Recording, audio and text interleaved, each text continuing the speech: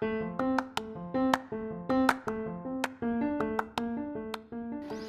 good morning, good evening, good afternoon, whichever suits you guys, whenever you are listening now.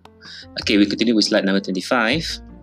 Continue with the urbanization, subtopic of urbanization. Okay, this slide, I think you can read it yourself.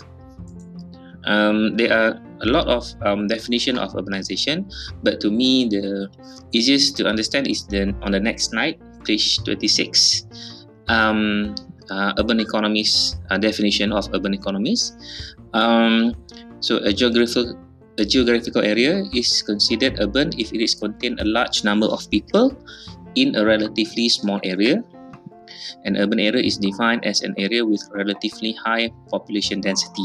So I think for me, this definition is very clear compared to a few definitions on the previous page. Okay. Again, page 27. Again, another definition, but in summary, urban areas can be simple or complex. They can have rural flavor or that of an industrial workshop. They can be peaceful place or filled with all types of conflicts. Okay, just a definition. Okay, nature of urbanization. This one related back to the previous slides from last week. I think you can read it yourself. Okay, next slide, slide 29. Cities tend to become big if their income base is wide. Smaller cities are usually satellites that depends on larger cities to sustain their economic life. So the satellites here means, okay, the satellites in real life, the satellites are the one that orbits the Earth. Okay, so in the context of urbanization, the satellites is a smaller city which is located nearby the CBD, which suit some of the purpose of the cities, but in a smaller scale. For example, Samarkand is a satellite city where it can cater the needs of people living in Samarkand. However, in some circumstances, they still need to go to the Kuching city to do their businesses. For example, if you want to shops for luxury items, you still need to go to Kuching. But in Samarkand, you can still buy normal items, groceries, for example.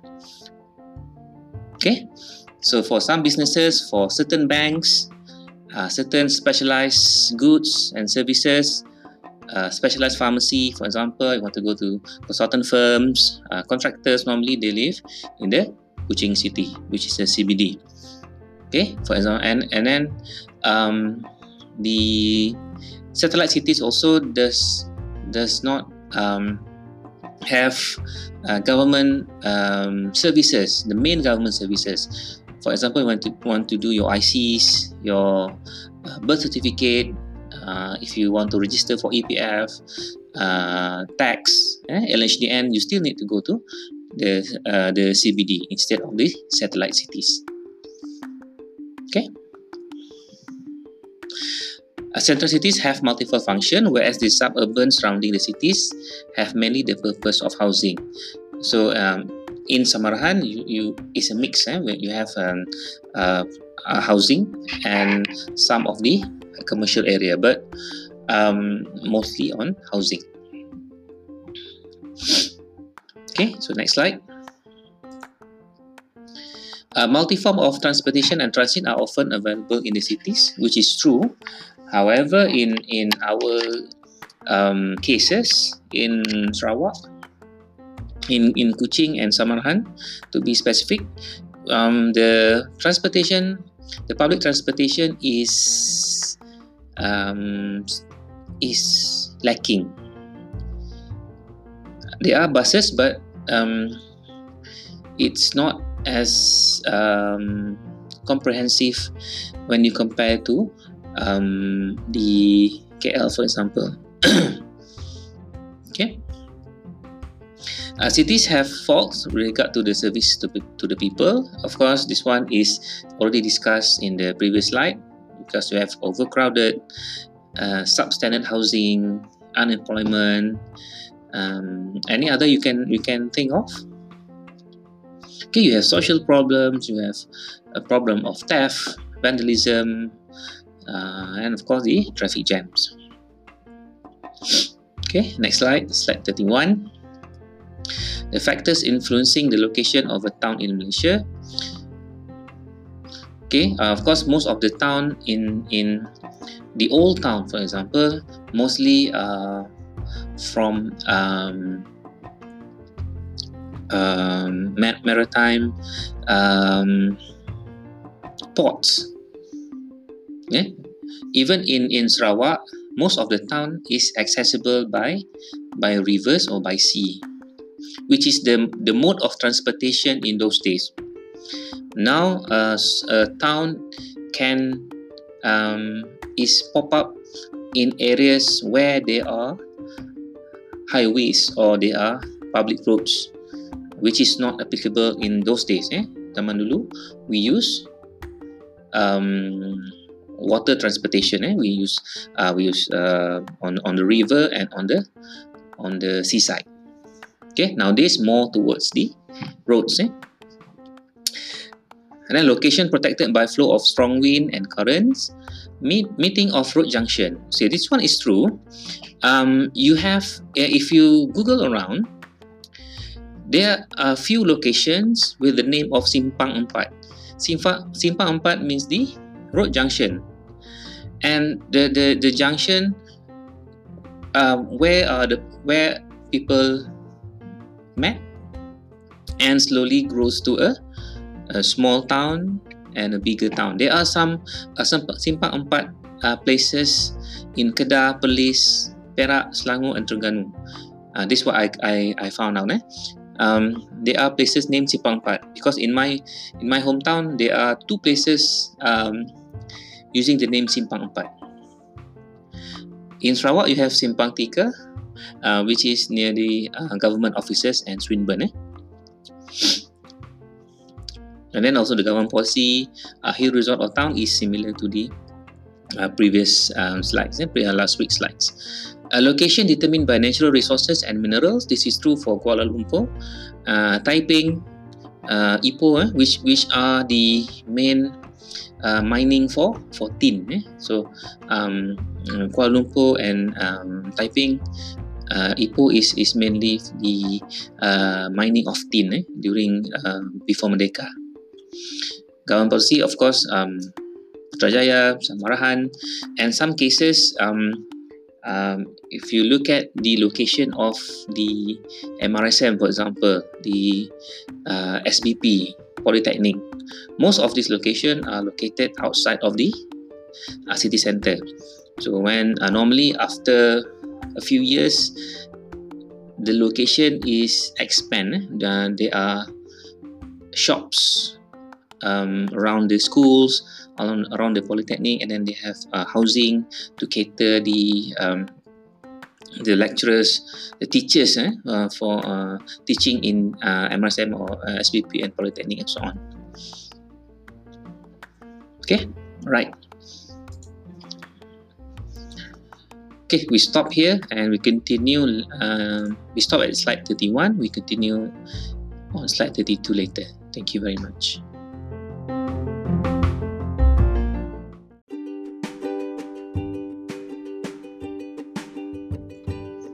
Hi, welcome back. We continue with slide number 32. The factors determining the growth of town in Malaysia. So number one, the growth of town is because of the increase in population. So when you live in the city centre, the facilities, the hospitals, clinics is better. So due to the improvement in health, and then they will increase the rate of growth of population. So when population increase, the demand will increase, and of course, due to demand increase, there will be new opportunity for new shops or new businesses or new housing projects. So because of that, the town will be expand. The town will grow. And then there's a lot of job opportunity in commercial and trading center. And maybe there's a lot of when there's shops, they need workers. So they need workers. They need people come to work in the city. And then when they work in the city, they need houses, and so on. So the process is a cycle actually. And then when they build a factory, they need new factory workers.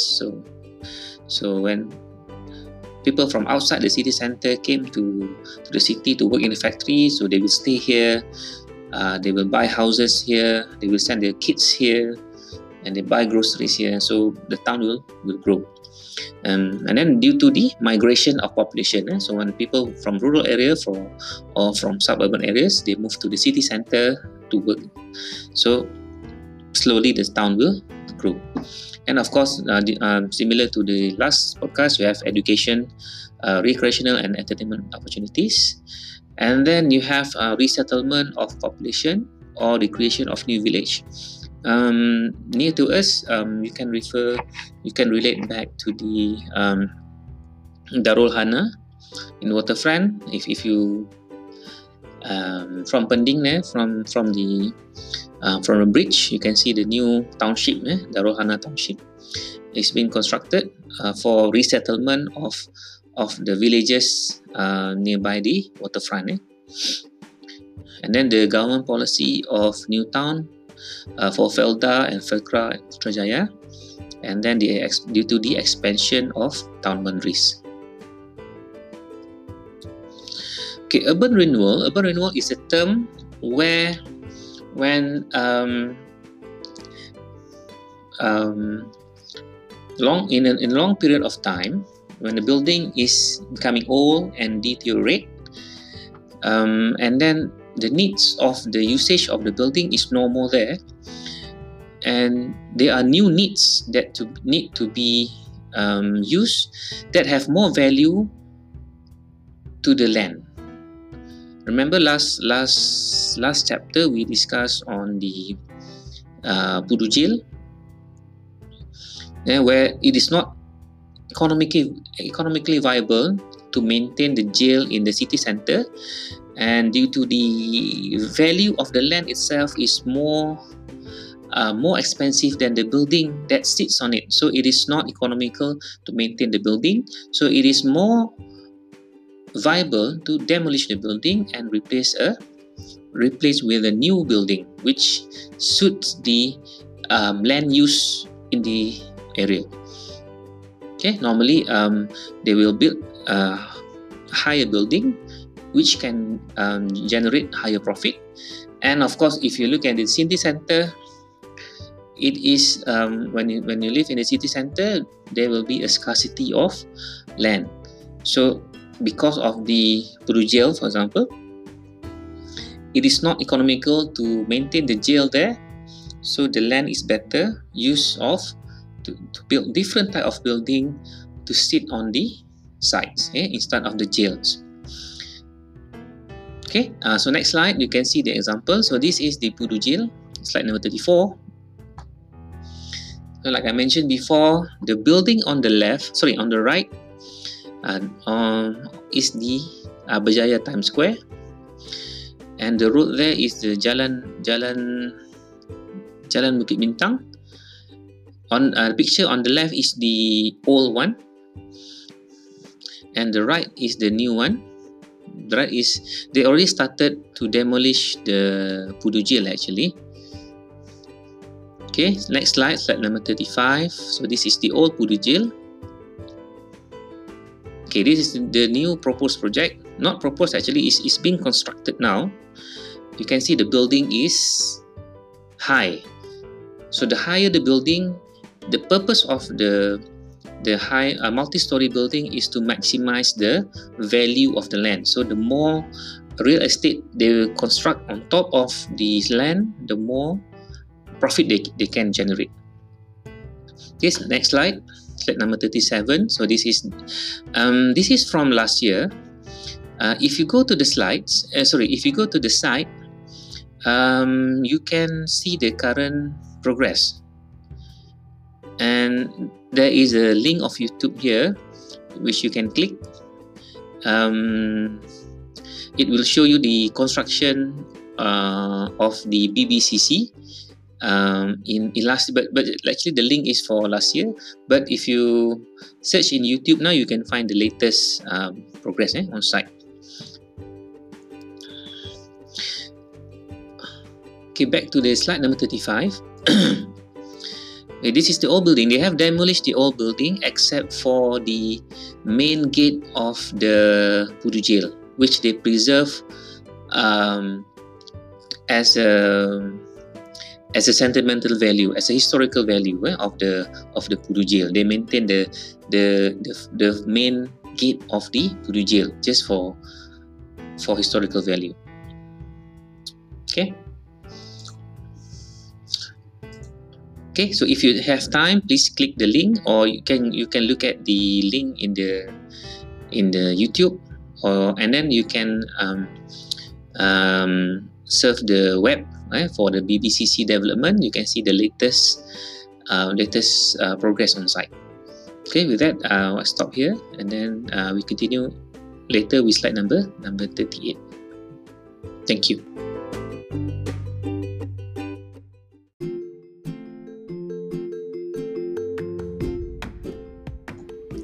Hi, welcome back. We continue with slide number 38, the interurban competition. So interurban competition is can be related back to the satellite cities. The interurban competition is resulting in the movement between cities, as some will grow and some other will decline. And the same purpose of the satellite cities is to cover the population, overpopulation actually, and overcrowded cities. For example, there are listed here a few examples. For example, KL, now you have Putrajaya as the new cities.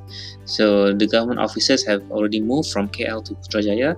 And then for Kuantan, you have a new city called Indra Mahkota. Jalam, you have Puchong. Penang, you have Seberang Perai. And Johor Bahru, you have Pasir Gudang. And in Kota Baru, you have Pengkalan Cepa. But I noticed that in the notes, they state different Pengkalan Kubo, I think, which is not, which I think Pengkalan Cepa is the more accurate satellite cities for Kota Baru. In the next slides, there's a map of Kuching to Samarkand, but actually this is there will be animation. Actually, I have listed all the location in the previous slides, in slide 38, to show you the distance of KL, Putrajaya, Kuantan, Mahkota, and so on and so forth. But because I have converted the slides into PDF, so you cannot see the remaining maps on your PDF.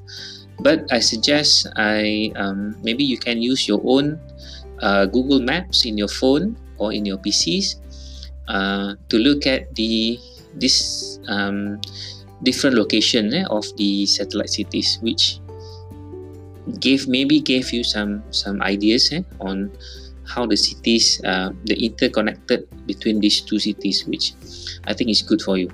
Please take some time to look at the maps. And then the form of urban growth is next one is the movement of population. So with the rise of income and the development of fast and convenient transport, people move from one places to another places. So sometimes when our income increase, so we want to find a better house with a better location, with better schools and amenities and so on.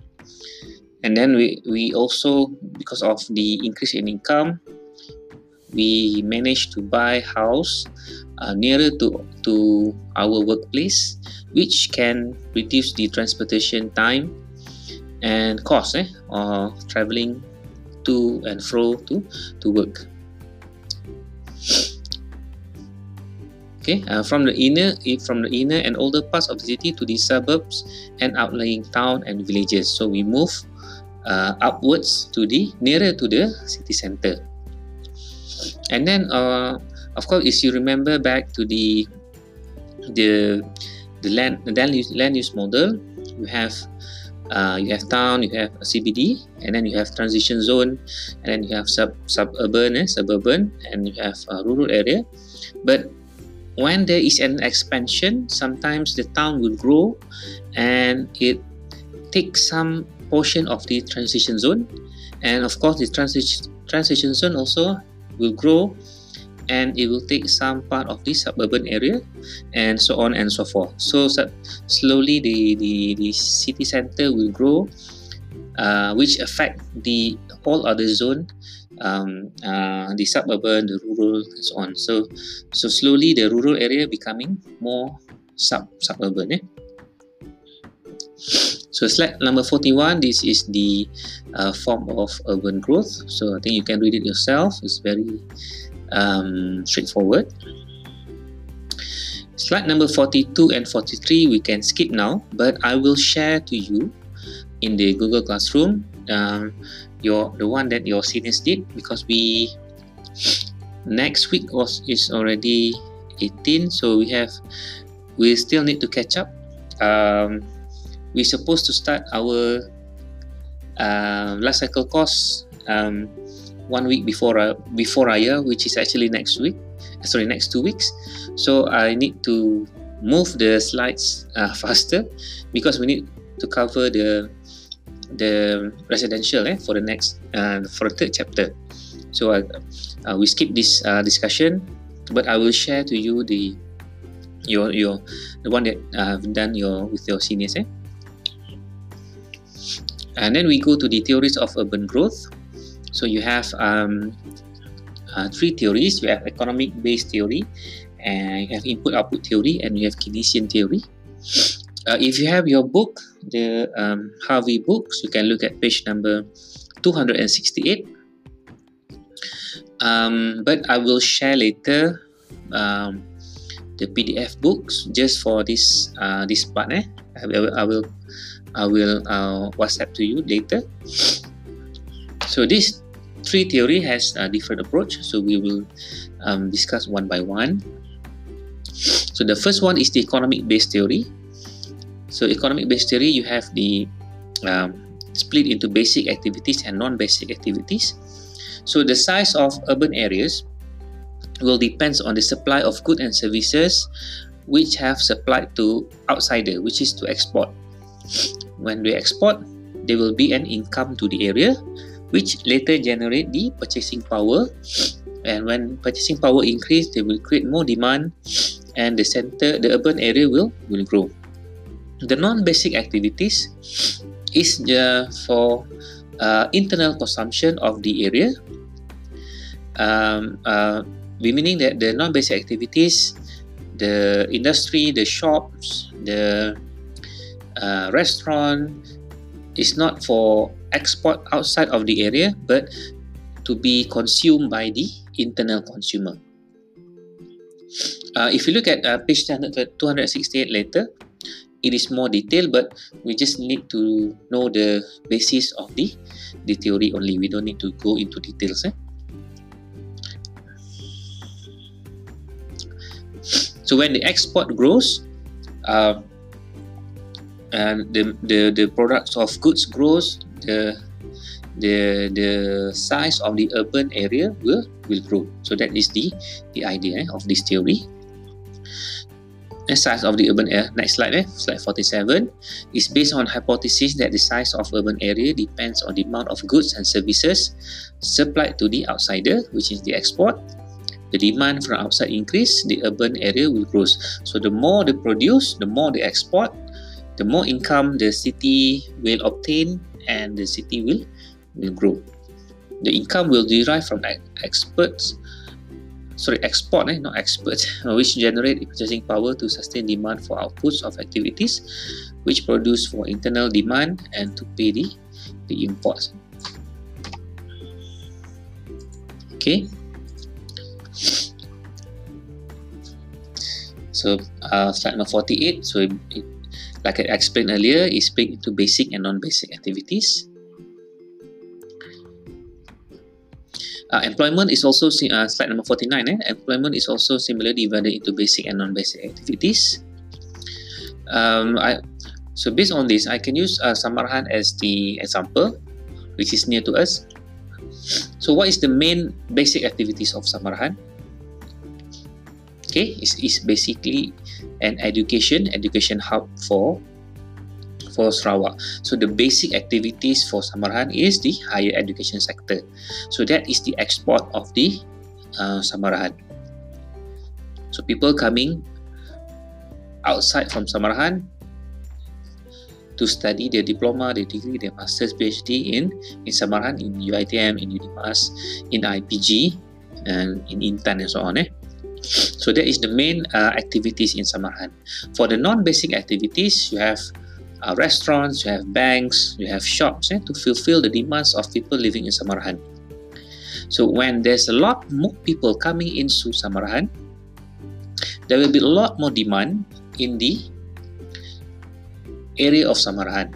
So a lot more workers have new jobs opening in Samarahan. When there's new job opening, they will have new income, they will have to buy houses, they need to eat, they need to buy groceries and so on. So the city of Samarahan is slowly expanding. So the more people coming to learn, to get the education in Samarahan, the more the city of Samarahan will expand. So that is the base theory, the economic base theory. Okay, I think we stop now and we continue later with the input-output analysis. Thank you.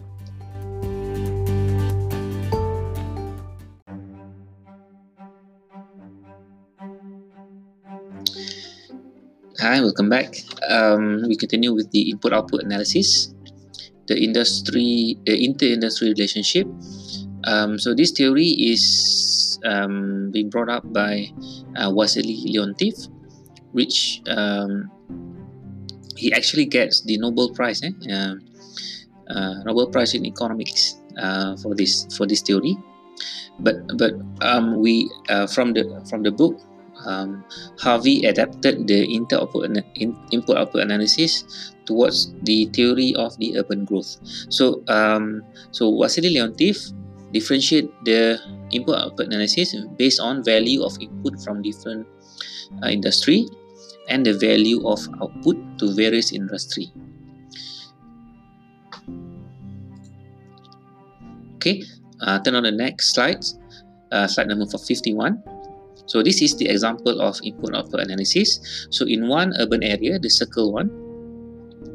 So in one urban area, you will have multiple industries contributed to the economy of the urban area. So you have agriculture, you have energy, you have manufacturing, and then you have services. So each of these industry will contribute to the economy of urban area, but the contribution is not the same within the industry, and then we discuss later. So next slide. So for example, the agriculture, in order to produce crop as outputs, they will need some inputs before they can produce the output. So number one, they need the energy input. So they need to buy oils from the energy sector before and then supply them to the machine before they can produce crops. So the input of the agriculture sector, the input is the energy, and the output is the crops. Other than energy, of course, they need machines. So there's some amount of manufacturing will go into the input from agriculture. And then they will have some input from services as well. So maybe they need some capital before they can produce. So they need to go to services sector, to bank. So that is the input. So they have multiple inputs.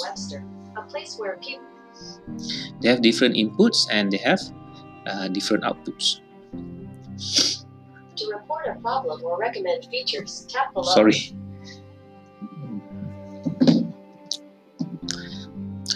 And then each of production sector will consume some of other production itself. And for example, for outputs in agriculture, some of the production in agriculture also consumed by the farmer itself. So each input and output can be calculated based on monetary value. So it all come back to the monetary value means in terms of money. It's very complicated, but this is the basic theory of the input-output analysis. So that is the example of agriculture. I give you an example for manufacturing, for example.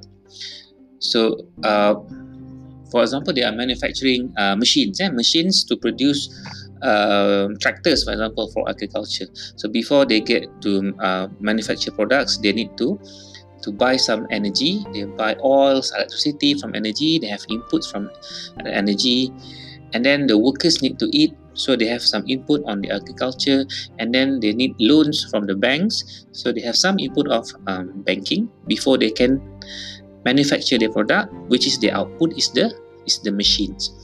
So I know it's very complicated.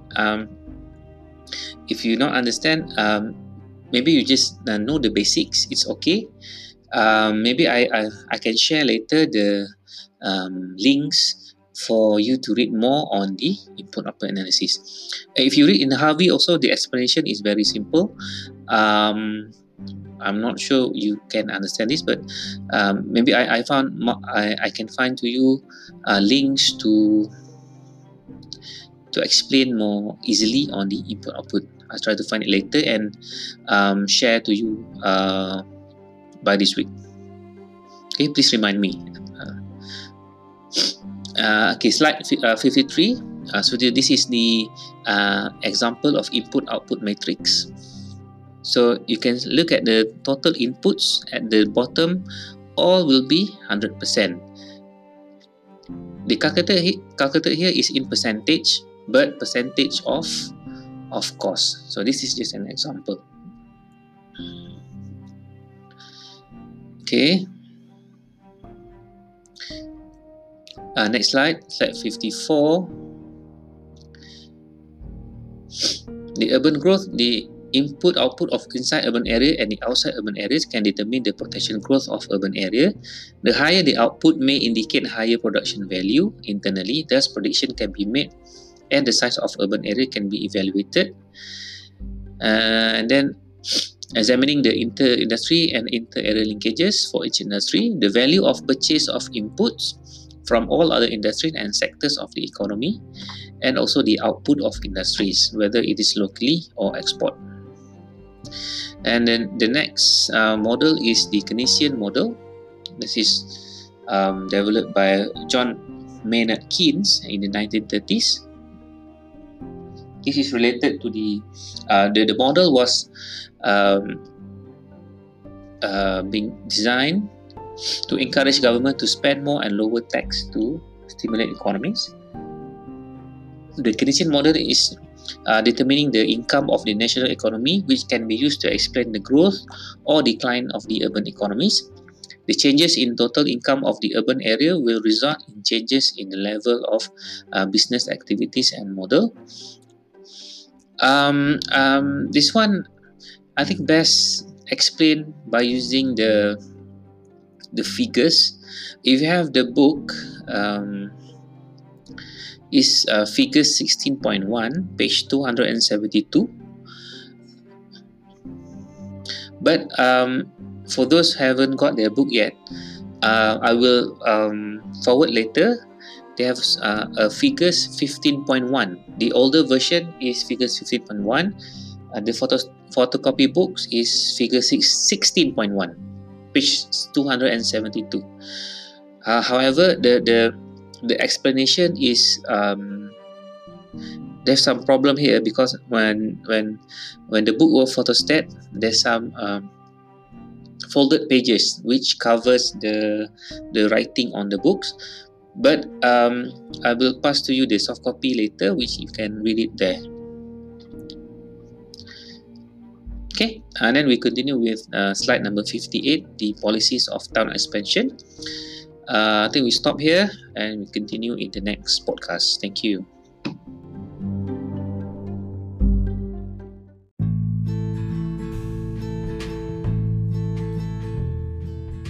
I will come back. Continue with slide number 58, the policies for town expansion. So the town expansion or the town growth presents two interrelated problems. Number one is to find suitable living space of overgrowing population. This problem can be solved by either A, to redevelop the central area at higher density, or to develop suburban area. Sorry, misspelling there. Should be suburban communities, or even new urban communities away from the city. The first one is rather costly because you need to redevelop. Redevelop means to demolish, to build again on top of the demolished area. So, which difficult and costly. So this is only feasible if they have a large public funds available. So which is not favorable. The second one, the developing of suburban communities, is more desirable, which means that the part of the existing population to accommodate the population outside the existing area. I think this one, which also can relate back to the places that we discussed in the previous podcast, where you have KL Putrajaya, you have Kuantan Indramayu, you have Penang, you have Seberang Perai, and so on. So they create new smaller cities, the satellite cities, outside of the urban areas to cater the growing populations. Because when the city center become more crowded because of more population, so they cannot cater for new younger population. They need to spread into smaller cities outside.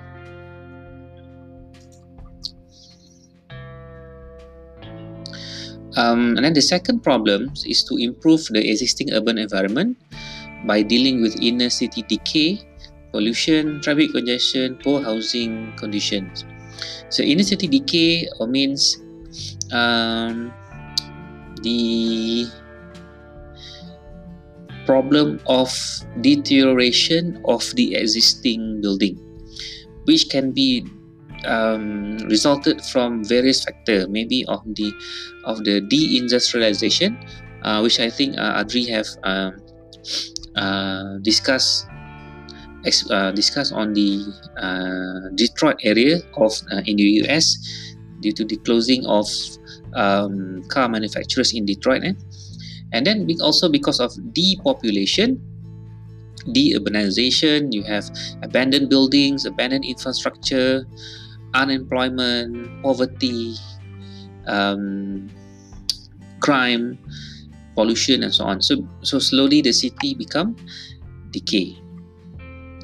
But it can the problem can be overcome by the demolition of slum area, improving of transport system, and to refurbish the buildings.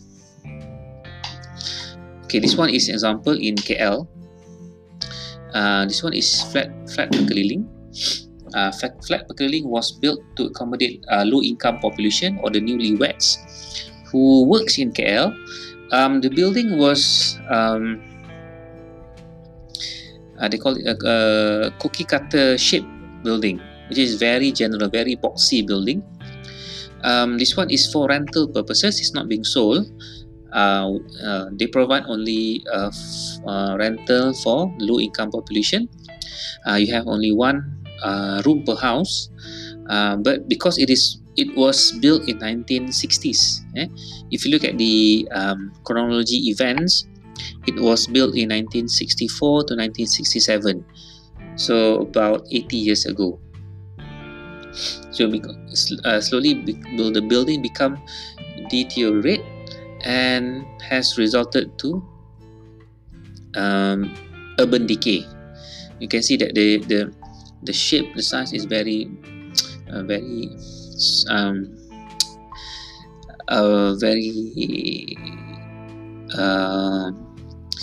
it's not nice to see. Sore eyes, it's very sore eyes. Okay, if you look in the chronology events, the 1964, 1967, the building was constructed, but they started to do the not refurbishment. They want to redevelop the area. They want to do it urban renewal, to redevelop the area to make it more suitable of the place, because the site itself, if you look at the next slide number 62, if you look at the location of Flat Pekeliling, the location is very, very strategic. It is located in Jalan Tun Razak, and you have Hospital KL, Grand Season Hotel, IJN, Perpustakaan Negara. We have Sentul Selatan and Titi Wangsa. So the location is very strategic, which is in this area, which is not economically viable to maintain the flats in the area. So they already started thinking to redevelop the area. But there's some issues between the social responsibility of the government and due to the income generation of the site. But the building was demolished in 2005, 2006, but it's fully demolished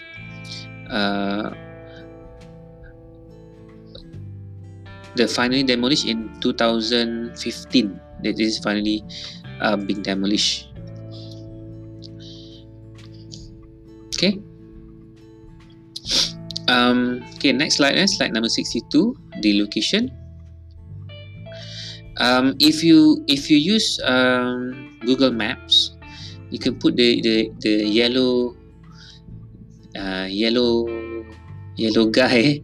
If you can put on the location of Plaza Pekeliling on the road of Jalan Tun Razak, you can see now it is currently under construction of the Sungai Buloh Putrajaya MRT line construction.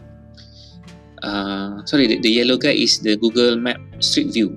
If you put the Street View in the Jalan Tun Razak, you can see that the building everything has been demolished. There's no more flat there, and you can see the station of MRT station in the location there. But actually, before this, they plan to build commercial building in the area, but now they have MRT station at the moment. If the next slide number 63. Okay, this is a little bit old. The news is 6 years ago. they want to develop the location to be commercial building. Project 1.5 billion di tapak Flat Pekeliling. I think you can read it yourself. But at the moment, if you go to the Street View, there's only MRT station at the moment. There's no other buildings has been constructed yet. But of course, I'm sure there will be more development in the area. But as for now, there's an MRT station, part of the MRT Sungai Buloh Putrajaya MRT line station. Of course, the problem is due to the delay in demolition, because they started demolishing in 2006. And then they have to, before demolish, they have to move the tenant into other places. They cannot just simply demolish the buildings. And they finally finished demolish in 2015. So it took them 9 years from the first start to demolish until finish, which I think maybe due to the political issue, social issues, government responsibility. I think maybe there's some issues before they can fully demolish the building, which may hinder away of the investors. but I'm not sure at the moment. I tried to find out from online, but I cannot find it. But if I find new information, I will share to you later. So if you can find information, please share in the Google Classroom for your friends to read and for me to read as well. Okay, I think we stop at slide number 63 and we continue later with slide number 64. Thank you.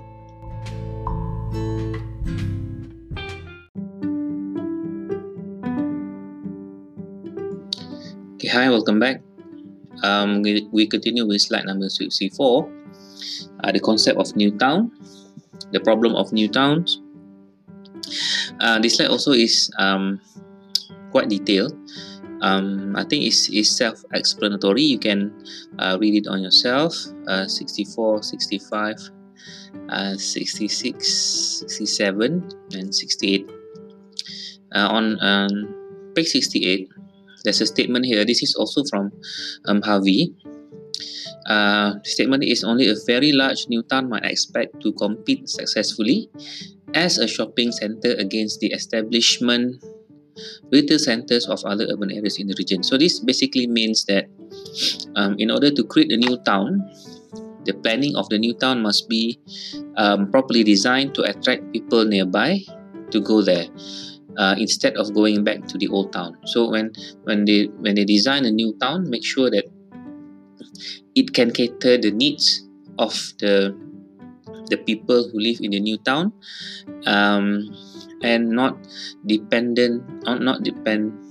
have dependence on the facilities or amenities in the old town. So in order to make the new town more viable. And on page 69, this is a case study. It's quite interesting. This is a case study for Toyota City. Toyota is a car brand, but due to its large operation, its large contribution to the location of in Japan, it has managed to expand from a industrial town and expand into nearby town to make it a Toyota City. So actually Proton tried to emulate this, because during that time our fourth Prime Minister, Tun Mahathir, he made a look to East policy, where especially to Japan, in order to develop our country. So that's why we actually have Proton City in Tanjung Malim, but the idea is not successful as in Toyota City. The town is not really developed as much as the Toyota lah, because of the we cannot compare Proton and Toyota. Toyota, they distribute the car worldwide, and Proton is on only export to several countries outside of Malaysia, and the volume is much lower than Toyota, of course. Okay, look at the Toyota City. So the next page 70. So that is the location of Toyota City, nearby to Nagoya. So this is the case study. So it started. The originally city is Koromo, which produced silk, but due to low demand of silk, the Toyoda family created alternative to weaving machine. They manufacture and founded Toyota Motor Corporation.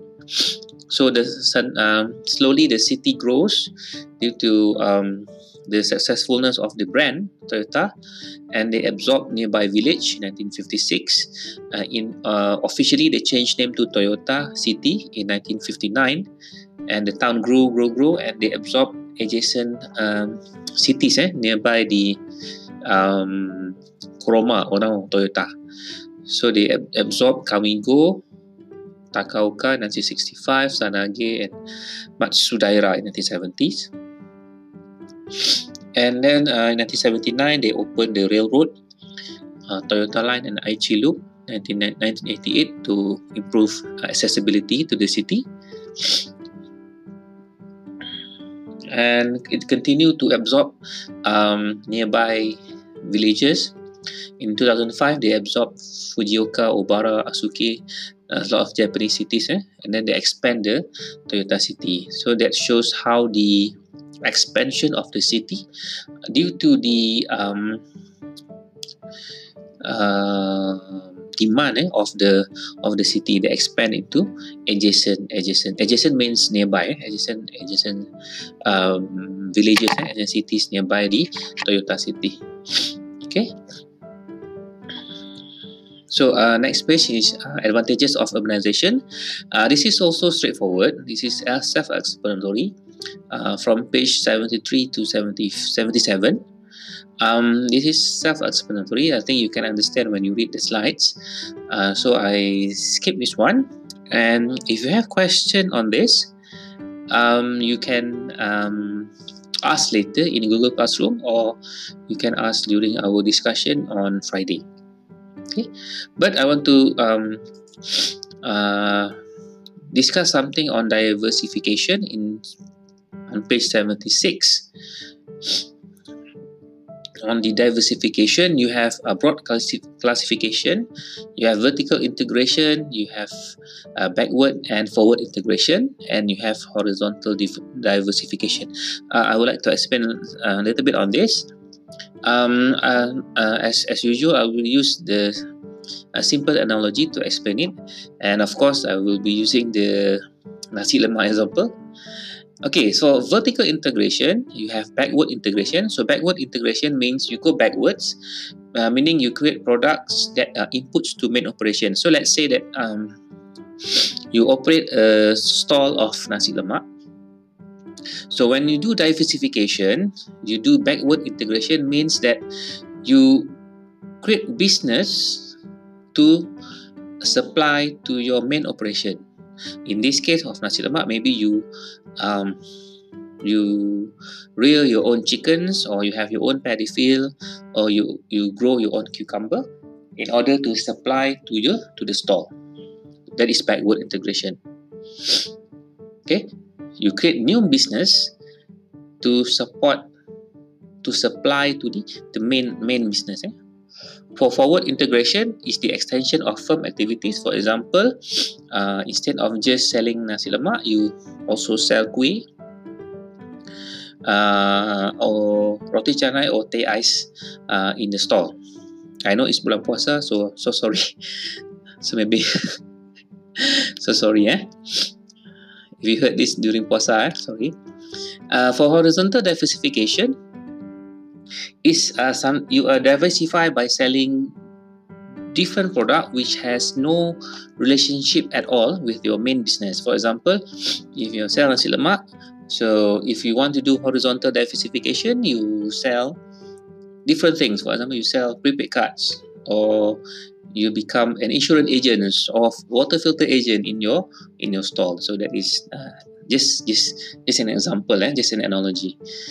Okay, I think we skip to slide number 77. Disadvantages of urbanization. I think this is straightforward. This is related back to earlier this chapter, and also can be related back to the first chapter, which is I think most of you is already familiar with the disadvantages of urbanization.